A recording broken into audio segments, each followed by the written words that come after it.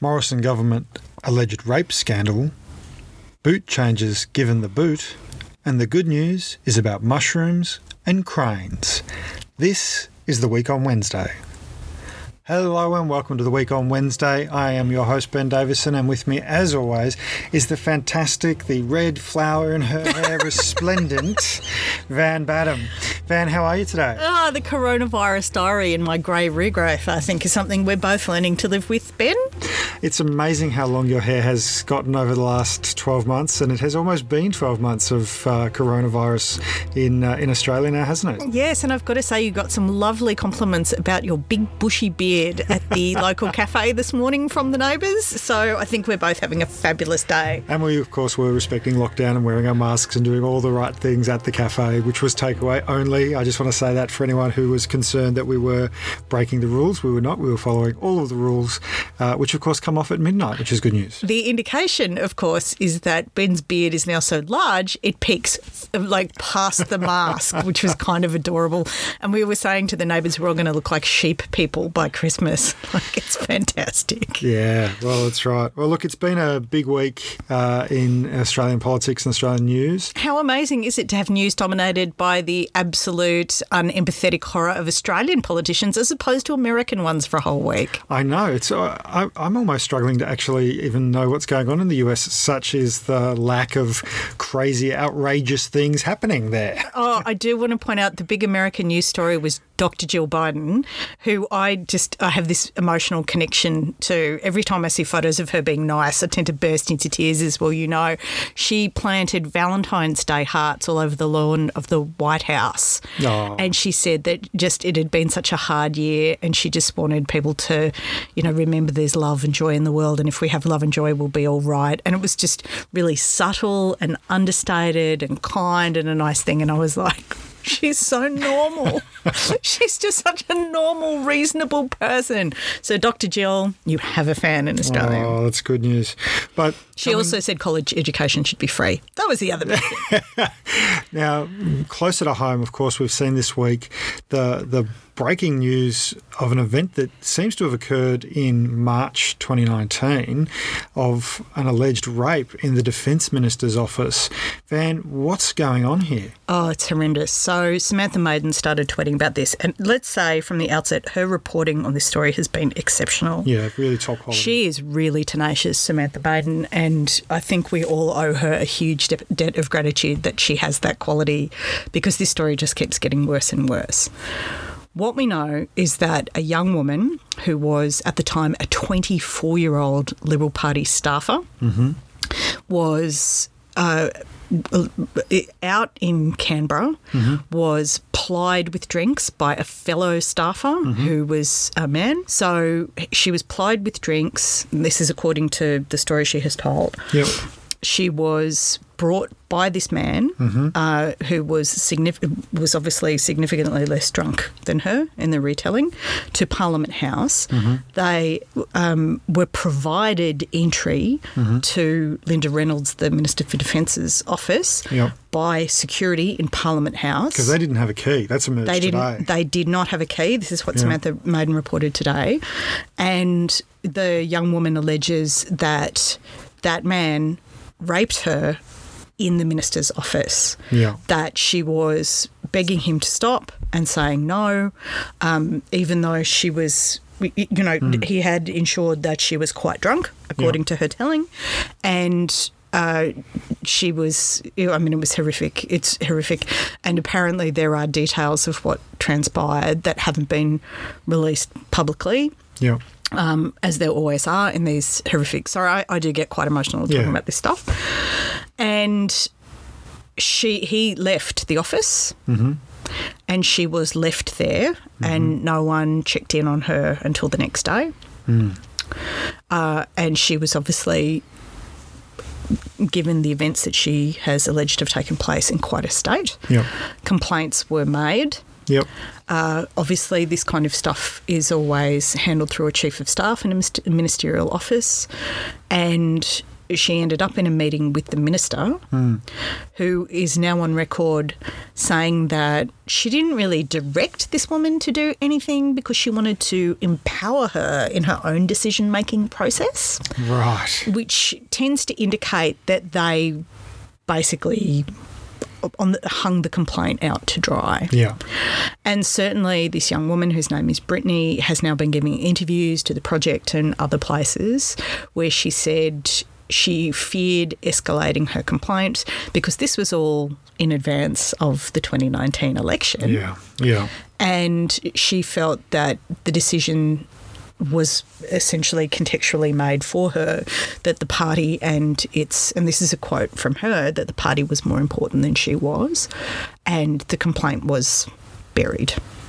And so I understand that the man who has not been named, originally I read that he had resigned in the morning. He offered his resignation is what was reported. And now what I've seen today is that the government is trying to claim that he was terminated. That's not what was in the original reporting, Benjamin. Yeah, so it seems to be a bit all over the place with that, and that essentially Brittany was told she could go to WA or go home to the Gold Coast, and then after the election wouldn't have a job if she had decided to do that. These were the implications of various communications that were had on the basis of her complaint. Yeah. But one of the most outrageous details of this story is that the alleged rape took place in the minister's office, where the minister interviewed Brittany about the complaint. It's in the room, isn't it? Where it happened, allegedly. Now, obviously, Ben and I are speaking very carefully, and there's been a bit of discussion online. Like, it's been incredible to see just how intense response to this story has been for numerous reasons, which we'll get into. But number one is there are more than 2 million Australians who are survivors of sexual violence, and they're everywhere. I was saying this on Twitter today. They're in every social class. They are every form of gender expression. They are in every town. They are in every age group. And the dismissal of this woman's complaint, the implications around what a complaint would mean for her individually, the kind of victim-blaming discourse that we're seeing already sort of encrossed around this story is really upsetting a lot of people, because it's sexual violence leads to trauma. People deal with it in different ways. Trauma is as individual as individuals are, but it's very real and it never goes away. And so I was watching on social media last night just these volumes of people getting into this discussion with quite raw emotion. And there was a call going, why hasn't this guy been named? Why don't we know who they are? And I just want to make very clear to everybody, we're very careful with the language that we use when talking about these things, because we want there to be opportunity for justice. An opportunity for justice that is actually centred on the person who is making the complaint. And if guilt is established, we want the perpetrator to go to jail. Yeah. And that's a general guideline. We don't name, we do not prejudice a judicial process. This is really important. Yeah. So as tempting as it is to just go, let's get some pitchforks and some petrol bombs and find him behind the haystack, that's not what we do. We are a nation of laws, and yes, sometimes, particularly when dealing with sexual violence, these laws can be inadequate, but we do what we can. And I expect everybody to be on board with that. Yeah, absolutely. And I think it is important, as frustrated as people may be with the response from Morrison, and I note that, even today, people, it's going around on TikTok that he's failed Brittany and he's failed to uphold his leadership role, that people want the guy in this named. You just can't jeopardise the proper judicial processes, because otherwise you do end up with a situation where because of the way the law works, you can have mistrials, you can have people effectively acquitted of things that a court may well find them guilty of, but because of the failure of process, they're not subject to any form of legal punishment. So it is important that we remind ourselves this is an alleged rape. By no means are we suggesting that what Brittany is saying didn't happen, or by no means are we suggesting that she's not a credible witness or any of those things. I think anyone who's seen the footage of her talking about the incident can really only conclude that she is a very credible witness, and that what she's talking about is something that occurred, and that her perspective on that should be listened to and believed. It's a really difficult and an emotionally charged issue, as you say, Van. Yesterday, Morrison came out and spoke about it.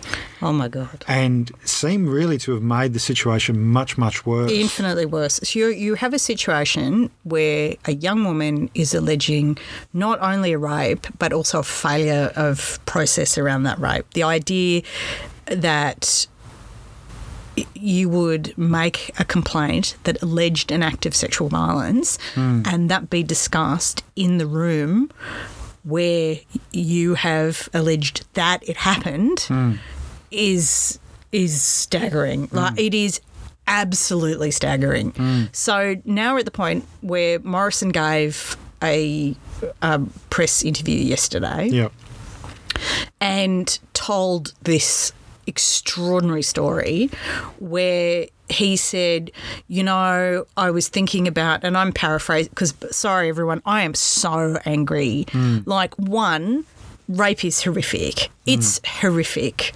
Whatever form it takes, wherever it happens, whoever perpetrates it, it is absolutely horrific. And whatever the details of this particular allegation, Scott Morrison is the Prime Minister of this country. He is supposed to represent everybody, and he is supposed to protect and act in the protection and defence of every single Australian citizen. That is his job. He doesn't get to pick and choose who he represents. If you have the top job, you represent everyone. Absolutely. And including the 2 million adult survivors of sexual violence. And he stood there and gave this, I can only describe it as cockamamie story, where he literally pretended to care and said, I'm so angry, I can't even quote it verbatim, but he basically said, and some of this is the direct quote, that, he was thinking about it. And that night, he was thinking about these allegations, and it really took his wife, Jenny, to clarify, was the term he used, the situation for him by suggesting, hey, Scott, imagine that it happened to your own daughters. And that's when the Prime Minister realised that perhaps it was quite a serious situation. And it's like, you're the Prime Minister of Australia. How old is he? 50-something? Late 50s, yeah. Late 50, maybe 57. He has been, raised in this country, a nation of laws that's never really thought rape was great. Even when it used to be legal in marriage until, unfortunately, 1995 in South Australia. But there has always been a moral judgment. There has certainly been a legal judgment around that particular crime for many, many years. Yeah, absolutely. And yet, living in a country, 2 million survivors, he's never really given it much thought until the other night when his wife had to explain it in terms of a relationship to his own daughters. He is so absolutely incapable of onset morality or basic human empathy that had not occurred to him, according to his own story, that rape was a pretty serious experience until Jenny explained it to him at the house, on the couch, about his own kids. And it's just like the internet exploded and people were like, one, you only realised rape was bad last night because your wife explained it to you. And also you can only understand it in terms of it happened to your children. And it's just like this appalling discourse of, oh yeah, imagine if it was your daughter. Imagine it happened to you, Scott. put yourself, try and summon the imagination as a leader of this country and the 23 million Australians and all the diversities of our experiences, which you are supposed to have in the forefront of your thoughts at all time, like every day, but you can't even imagine what a person who'd been subject to an act of sexual violence might need, or why that was wrong, or why we morally condemn that. Like, so absolutely heartless and without feeling is this man that he stands there and he gives this ludicrous, well, Jenny set me straight story about how he's finally realised that rape is bad. Like, come on. And people were like, somebody was like, she's someone. Yeah, that's like, right. Like, this happens to so many of us. And it's not just women. Like, it happens to men. It happens to, like I said, all communities. And people have just been, like, losing it. It speaks to such a personal trauma. You know, it speaks to just, oh, God, the absolute abrogation of humanity, and his lack of empathy is terrifying. And of course, he's always been like this. I found a media clip today from Insiders 7 years ago, and it was about the suicide of an asylum seeker in a detention centre. And Barry Cassidy had asked Scott Morrison in Insiders, you know, like, do you think that should have happened? Do you think that could have been avoided? That could have been avoided? And Scott Morrison replied, what, he could have avoided overstaying his visa? And it's like, we've always known that this man has an empathy problem. They paid $190,000 as a government to hire an empathy consultant for Scott Morrison so he could learn how to relate to people.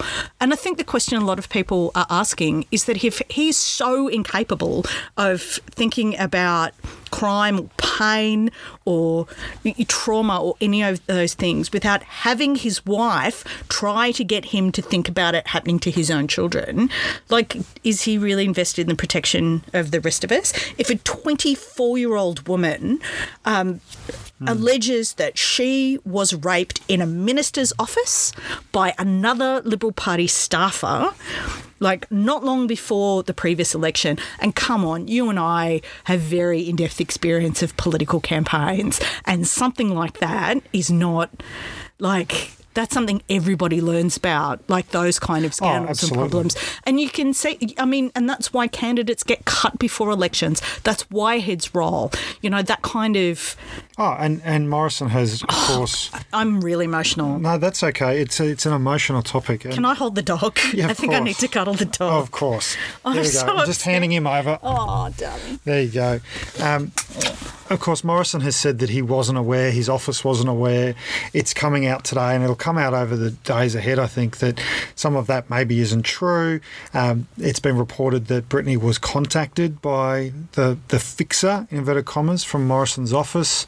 You know, there's a lot here that needs to be unpacked, and I think it's going to take some time, and it's good to see that there are journalists really pursuing this. I note that Morrison isn't doing media today at all. Peter Van Onselen tweeted about that today, and then he was immediately contacted by the Prime Minister's office. He tweeted about that as well. I don't think they expected him to do that. People like not only Sam Maiden and Peter Van Onselen, but Tegan George, who got up Morrison immediately in the press conference yesterday. And I do suggest everybody look at the footage is on her feed where she was obviously horrified. Oh, it's an incredibly outrageous situation. And there was some really brilliant, I've tweeted some really brilliant commentary that came from just ordinary people on Facebook last night. And it's so obvious to people that it was a totally spun political message. Like, I'm so homey and folksy and I discuss these things with my wife just like you would. And I thought about my girls and what it means to be a good dad. And it's just like, you're a monster. You're an actual monster of a human being. You know, and the reassurance that the country needs that, like, women should be safer in Parliament House than, like... Almost anywhere, right? Anywhere. You would think that in the nation's how capital. Have you failed to prevent allegations of acts of sexual violence occurring in one of your own minister's office? And amazingly today I see that the head of Parliamentary Security Operations resigned. since that incident, as a result of the incident, because security had let them into the office. Security did witness him leave the office without her leaving the office. There was internal debate about whether she should be checked on. There was debate about whether the office needed to be cleaned before Monday and who should be contacted and all the rest of it. And he's now on the record saying that he left because of this incident. He's still in the public service and unable to comment further. Morrison did talk about there being some form of inquiry. But again, when you look at how these things are going to be executed, they're going to use a Liberal MP from WA to talk about how to set up an independent complaints procedure, and they're going to use someone from the Department of Prime Minister and Cabinet to look at the processes for complaints. Well, I'm so glad party loyalists are going to be determining what an independent process looks like, given allegations of another party loyalist allegedly raping another party loyalist while other party loyalists process the complaint. Like, it is... It's something out of... Well, it's the sort of thing you associate with a one-party state, really, isn't it? This kind of, the party will deal with the party's problems while the party runs the government and the party runs the parliament and the party runs the bureaucracy. It's quite terrifying to think that the minister has apologised. She apologised. Oh, I'm glad, Linda. Well done. Thank you for apologising. Amazing. How humane and generous. How really generous of you. Well, I mean, my point on that is, what does it take to get sacked from the Morrison cabinet? If what Morrison says is true, and I have my doubts, as many people do, that he was not informed and not made aware that this potential crime had given been the fact committed. it has been established that his office fixer was dealing with the complaint. So if the minister did not inform the Prime Minister's office and did not report the accusations of rape and did not deal with this issue in a way that is actually in line with the processes, procedures and expectations of the government, how is the minister able to hold that position in cabinet?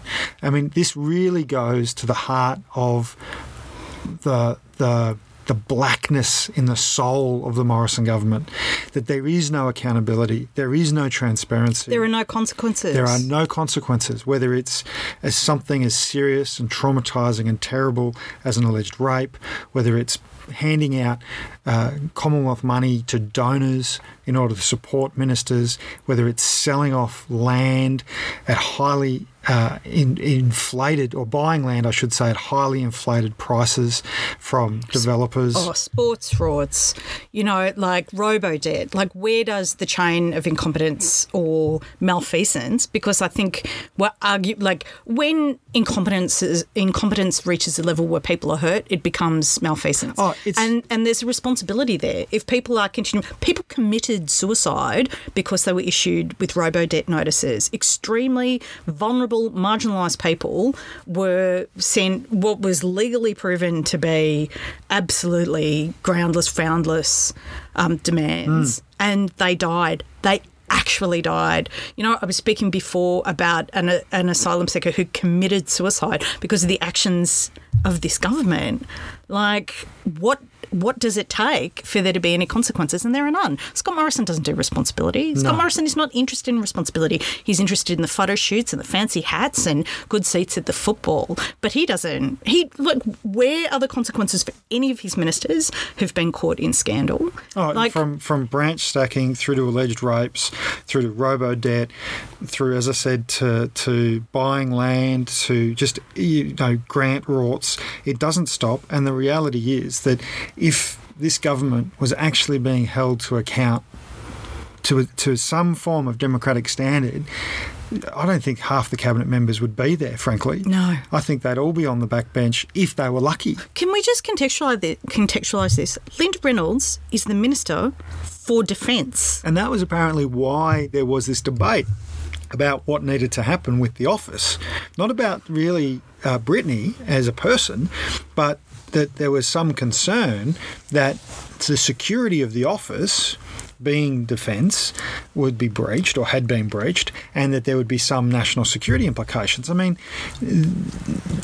there's no allegation that there has been, by the way. Like, there's no suggestion that Brittany or the man involved have breached national security in any way. But that was apparently people's first thought. That's what the reporting is suggesting, and it does go to what you said before. There is a lack of conscience, a lack of humanity at the core of the Morrison government. That they weren't concerned about what had happened to Brittany. They weren't concerned about quite a large amount of circumstantial evidence that pointed to something untoward having happened to this woman. They were concerned that maybe there was a national security breach, and the debate was about how to manage that, really. But it's like, I don't really trust Linda Reynolds to make adult, wise, mature decisions about the military defence of my country and its people if she can't even handle a rape allegation. Well, that's the thing. Like, I don't really think that's a standard of competence displayed by Linda. Really? And I think Australians really have to ask themselves, what do you value as an Australian? Like, what are your most basic demands from government? Is it that they will keep you safe, that they will make wise decisions in the protection of the country and its citizens? Do we think that a fundamental, basic democratic principle of care is that the government ensures that there are no unnecessary deaths, that nobody dies as a result of their own actions, that no one is exposed to sexual violence, trauma and harm in their immediate purview? I think every reasonable Australian would say, yeah, that's kind of baseline. Whether they're Labor or Liberal, whatever the ideological differences are, that these are the things that you do. You would think so. And I don't think the Morrison Liberal government can manage that. I think there have been because let's face it, there have been other allegations, some of them made against Liberal MPs. There were the extraordinary revelations on Four Corners about Tudge and Porter, and nothing happened. Questionable decisions about that arguably constituted abuse of power, and a culture in Parliament House which, I mean, clearly, if you're role modelling a certain kind of behaviour towards young women staffers, I think it's reasonable that people ask questions about your leadership capacity and exactly what you are representing to your staff and to a broader community in your party by your own behaviour. I think that's quite a reasonable discussion to have. But at the centre of this is an obviously traumatised woman who is a very credible witness in regards to the allegations that she's making. And the way the whole thing has been handled is shameful and disturbing, and everyone should be concerned. Minister of Defence. And it's really telling that after... Literally hugging the dog to bits. And I think we're all a bit that way when it comes to this because, you know, what happened to Alan Tudge after the revelations and of his affair, that was admitted I have then. a feeling wasn't it reported that he promoted. Talked to his wife about it? But isn't that what you do? You just talk to your wife about it and tell the papers and then it goes away. Can I just say, Van, he was promoted. And of course nothing happened to Christian Porter, and the government in Fletcher, the communications minister, who himself has been the subject of other scandal allegations, not sexually related, but other scandal allegations, wrote to the ABC to try and shut down what they were reporting about Tudge and Porter. This is a government that is mired in and determined to avoid accountability, avoid scrutiny, to the point where, frankly, I don't think you can trust anything any of them say. No, and I think that's quite clear. I think that appalling speech by Morrison yesterday was entirely product of spin. Yeah. You know, whether he sat down and came up with him himself or sat with his advice. And he's a Prime Minister. Like, surely everybody is grown up enough to know they never do these things off the cuff. Yeah, that's They're right. always discussed with a team of people. Every message, every word, every, suggestion, it's workshopped into the ground. And that's the Liberal Party, modern Liberal Party worldview. It just does my head in. I'm old enough to remember when there were actually Tories that had principles, and that something like this would have been outrageous to Conservatives. Yeah. Absolutely outrageous. It would have offended them on an ideological level. You know, this sense of exploitation, impropriety, you know, a failure to, you know, have institutional justice. Like, it would have upset them. And I just think, you know, the modern Conservative movement has, in electoral politics, has become so craven and opportunistic that it's a moral morass. And I think it's shameful. And I think that, you know, the principled Conservative is, you know, politically homeless now. Yeah, I think you're right. Well, let's move on to talk a bit about some of the other ideological things that the Morrison government is doing. I might need a sip of water. You don't mind? No, not at all. And I think it's important that we do think about some of these. Again, just coming back to the material things, it's always a big focus for me, as you know. We are socialists. I mean, the material's kind of the whole act. That's right. So one of the things that's been put forward, we've talked before about the Omnibus Bill, Work Choices 2.0, whatever you want to call it. A key plank of this, the ideological plank of this, was getting rid of or watering down the Better Off Overall test, the boot test. So tell us what the Better Off Overall test is. Essentially, the Better Off Overall test means that if you strike an agreement in the workplace, it has to leave the workers better off overall. That is to say that you can't negotiate down from the minimum sets of standards that people have. You can't take away what people have been given. Yeah, well, but people have earned through their hard work, right? You can't say, okay, the award minimum is X, but we're going to pay you Y. Any negotiation has to leave the workers. They have to give you X plus. Yeah, the workers have to be better off overall. Now, the government had tried to water this down, to put in place a kind of any business can have a 2-year moratorium on this, which would essentially leave workers worse off. Now, what we saw under Work Choices was that the Better Off Overall test didn't exist. It was a sort of it was a slightly different test, and it meant that lots of agreements were struck very, very quickly that left workers worse off. And of course, once an agreement is in place, it's not just in place for the 3 years or the 2 years that it's struck for. It actually serves as a baseline for future negotiations. So work choices... This is what we call zombie work choices agreements. Exactly. Because they were dead, buried and cremated, according to Tony Abbott, and yet they were actually structuring people's paying conditions in the workplace. And dragging down wages overall.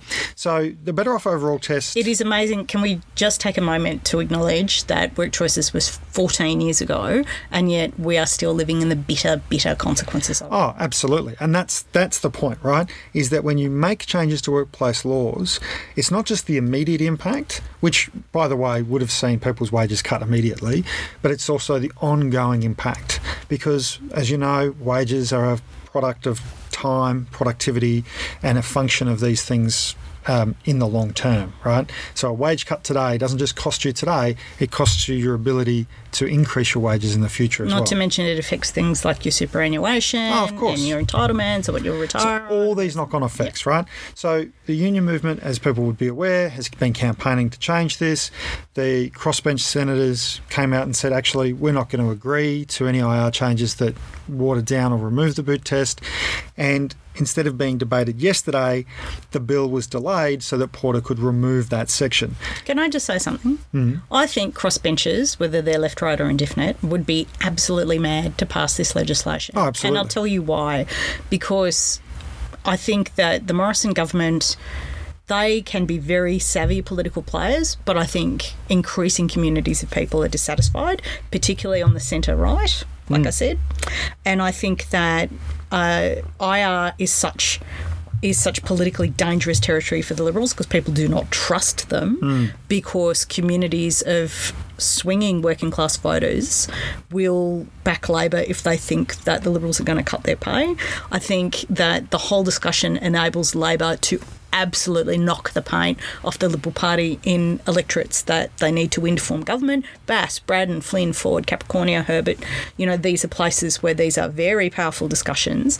And if I was on the crossbench, I would drag this out as long as possible because the longer that Labor are attacking the Liberals and knocking paint off them, for independents, for, those people who I don't parties, like, other minor parties that I don't like to name, dissatisfaction with the Liberals from people who are traditionally right-wing voters is in their interests. So they would be nuts to cut this off. Oh, look, and I think that's what's happening, right? Because the Morrison government and Porter are trying to say that, oh, well, we've fixed it now because we're going to take that bit out. We fixed it. But the reality is this was an omnibus bill. There's a lot of detail in this. There's a lot of other problems with it.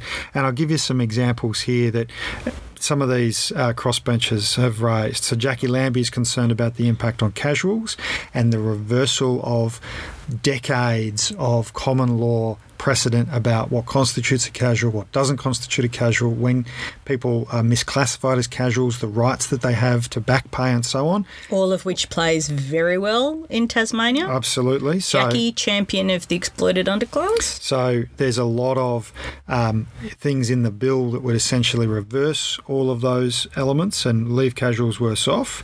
Rex Patrick has talked about there's no way an omnibus bill on these issues can be passed and it should be broken up, which of course would extend and delay the whole process, which goes to your point about why, as an independent or a minor party, crossbencher, would you want this to happen quickly? Especially if you're somebody like Rex Patrick, who campaigns on I'm a reasonable centrist kind of thing. Like, any reasonable centrist is in a position to hoover up votes as long as the Labor Party is kicking the bejesus out of the Liberals on this. And Sterling Griff has basically said that the whole concept of IR reform is really just leveraging COVID as an excuse, and there are significant problems with the kind of temporary, in inverted commas, elements of the omnibus bill that are related to COVID. So I think there is a long, long way to go on this for the Morrison government to try and get it over the line. I think we've seen business come out and say, well, I say business, big business come out and say we want this. There's not really anything in this for small business. Let's be really clear about that. Here's a question, small business, and here's a question, working people. If big business are really enthusiastic about a suite of legislative changes, do you really think those changes are in your interest? And the reality is they're not. I think that's the spoiler alert. Like, of course they're not. Like, massive corporations, the kind of corporations that destroy small business and leverage economies of scale to absolutely destroy economic communities in their own profit-making interest. They love these changes. Yeah, and the government's excuse for them is quickly evaporating, right? So that's part of the reason they want to move quickly, is they've tried to use COVID, absolutely tried to use COVID as an excuse. We need these to restore the economy. Despite the fact they have been pushing exactly the same things for decades. Absolutely.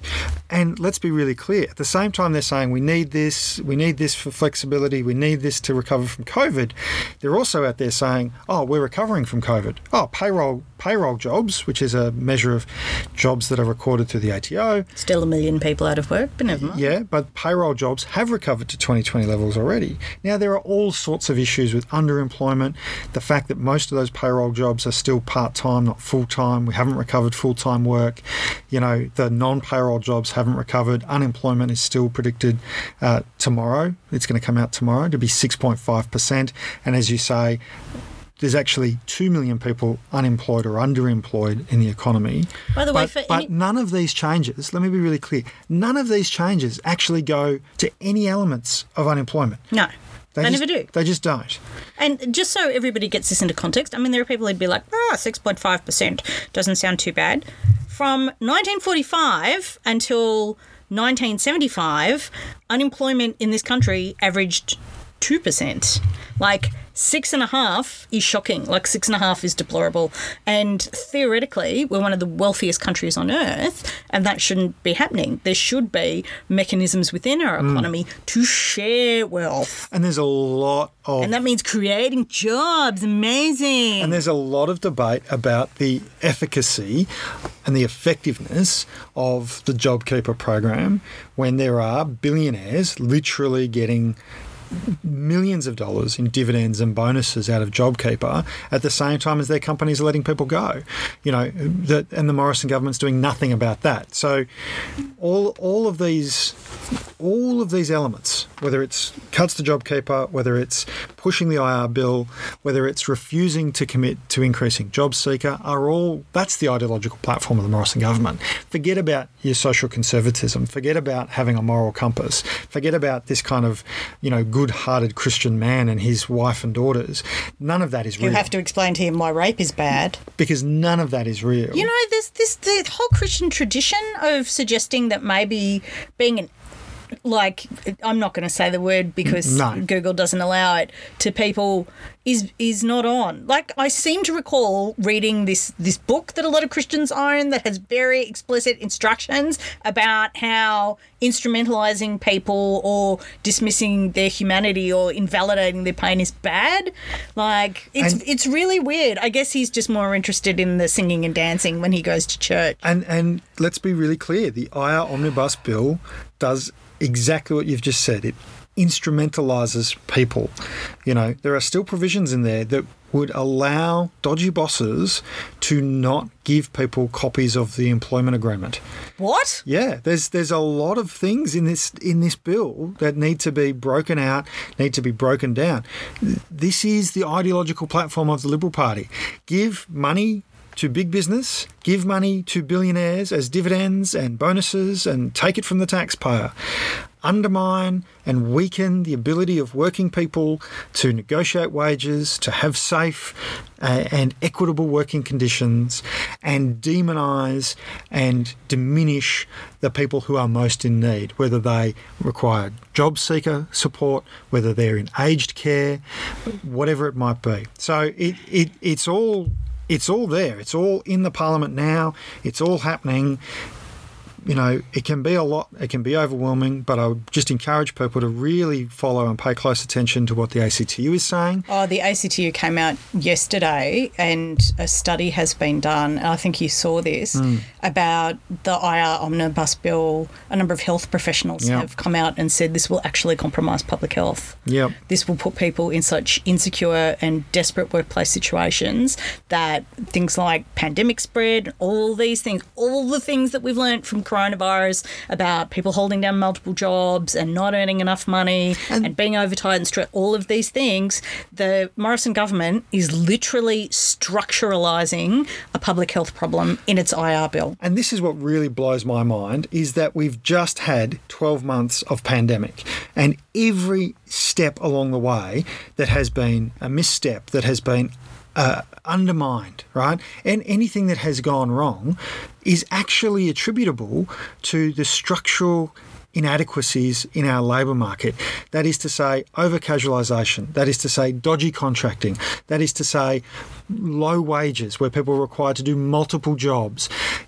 All of those structural problems in our economy have undermined our pandemic response. It is inarguable now. It is inarguable that insecure work is unsafe work. It is unsafe work. And yet the Morrison government is going, what we want to do is we want to entrench this even more. We want to make it even worse for people. Now, I'm going to tell you something you may not know because we don't read The Australian in this house unless we're forced to. And the front page today has a wonderful suggestion. Are you ready? Oh, yes. I have seen this, yes. Billionaires to run quarantine. Now, how do you feel about that, Ben? I just sigh deeply and go, of course the Australian is running this line. And let's remember Twiggy Forrest at the start of the pandemic. Billionaire Twiggy Forrest. Billionaire Twiggy Forrest, who donated, in inverted commas, all of this, what turned out to mostly be garbage personal protective equipment. That didn't protect people. That didn't protect people. That's what I mean by garbage. Was reimbursed millions and millions and millions of dollars from his friends in the Morrison government for that.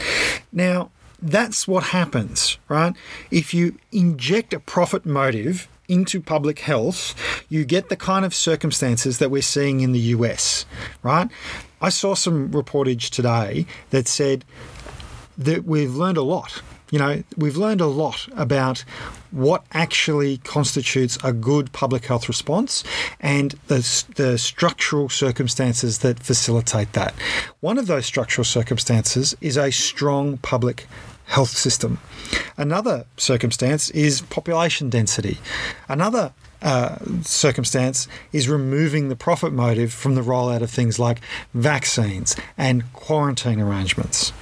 And if you don't have those circumstances, you can end up in a situation very, very quickly, where, yes, some people have made a lot of money. And there are people in the US who have made a lot of money.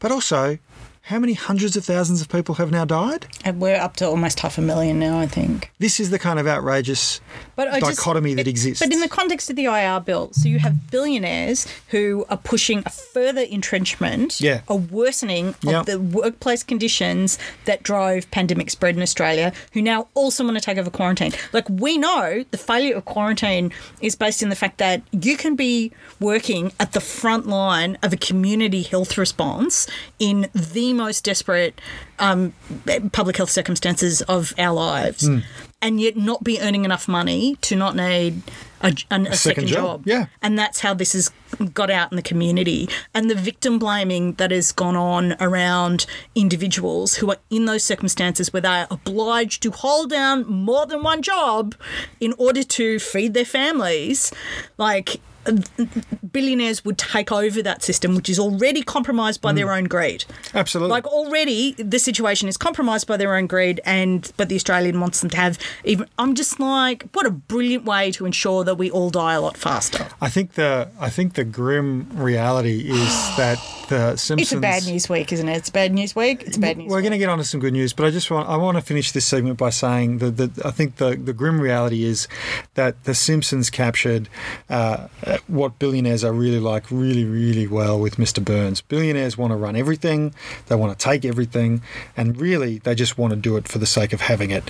And when you look at the way billionaires have behaved throughout the Western world in particular, you can't really argue against that. That is actually how they behave. So the idea that you'd give them even more power, you'd delegate things from government and from the public sector to them even more, it's just mind-blowingly stupid in my view, and will result in more deaths and more suffering. Oh, speaking of which, I'm going to throw this in. There is a blackout in Texas. This massive blackouts across roiling blackouts in Texas, and Texas is not part of the rest of the US's power grid. And do you know why? Because the electricity system was privatised, and because the owners did not want to be subject to the same regulatory conditions as the rest of the country, they pulled out of the national grid. And of course, all these extraordinary climate effects that are going on because of climate change. There are snow-nados in Texas, tornadoes made of snow, and millions of people without power. Well done, privatisation. So Americanisation is a bad thing. Look, good news. We need to talk about some good news very quickly. Two pieces of good news quickly. The common English crane was hunted to local extinction in the 1600s. Yep. Thanks to extraordinary conservation efforts, conservationists have been able to restore the population of the English crane. And they did this by reintroducing the most like bird, which was a German crane from the same species. And the German cranes gradually have interbred with other forms of crane in Britain. So there is a genetic profile of a British crane that is robust because it has all these different sources. It's kind of incredible. But it's amazing. One of the important lessons of this is that cranes are associated with wetlands. And, of course, wetlands are habitats that not only house all this but all this biological biodiversity, but are also carbon sinks. In fact, did you know wetlands, aka swamps, they actually process more carbon than forests do? Well, you and I, of course, do know this because I was leading into that. I can't get this up. At the Paris Climate Conference, which we attended, we heard about this, and that this was supposed to be actually one of the Liberal government of Australia's big plans was to create more wetlands. Now, as I understand it, they haven't actually followed through with any of that. No way! Amazing, the Morrison government. I am so shocked. But wetlands are a great carbon sink. They're really important part of the ecology. The conservation of the crane is really important because if you are pursuing that conservation effort, you are looking at habitat protection and you are looking at reintroductions and restructuring those ecosystems that, of course, lead to better outcomes for everyone. The second piece of good news, which I just couldn't resist, in Paris in the 60s and 70s, they built heaps and heaps and heaps of high-rise towers and they built underground car parks underneath them, multi-stories underneath them. Well, over the course of several decades, public transport's really good. Paris is quite walkable, all those things. There are people driving less in Paris now. Cars are expensive, blah, blah, blah. But these underground car parks have become like sinks for crime, gang activity, like nefarious business in these sort of dark underground caverns. A company in France has started turning these underground car parks into mushroom farms.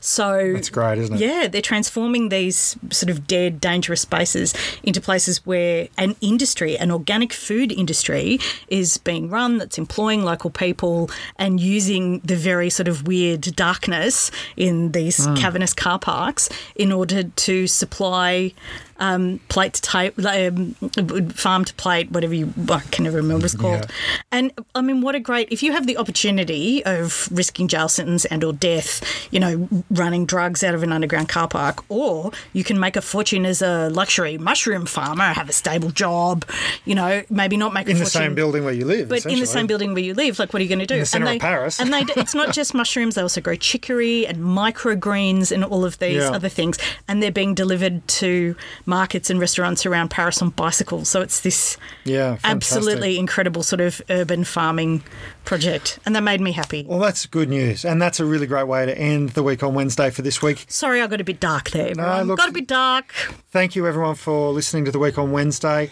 Don't forget to share us on Facebook, on Twitter, direct mail people the link if you like. We also love the crazy little Instagram stories. Somebody said that we were the cutest socialist podcast they'd ever heard, which we love, So please do share, do talk about these issues. They are live issues as we go to air, and they will be for weeks and months to come.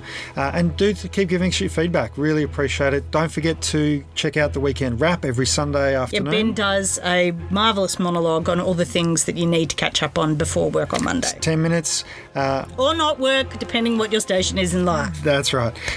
So thanks for listening. Tune in on Sunday. That's the Week on Wednesday. Love you, Vanny. Oh, I love you too. Bye. Bye.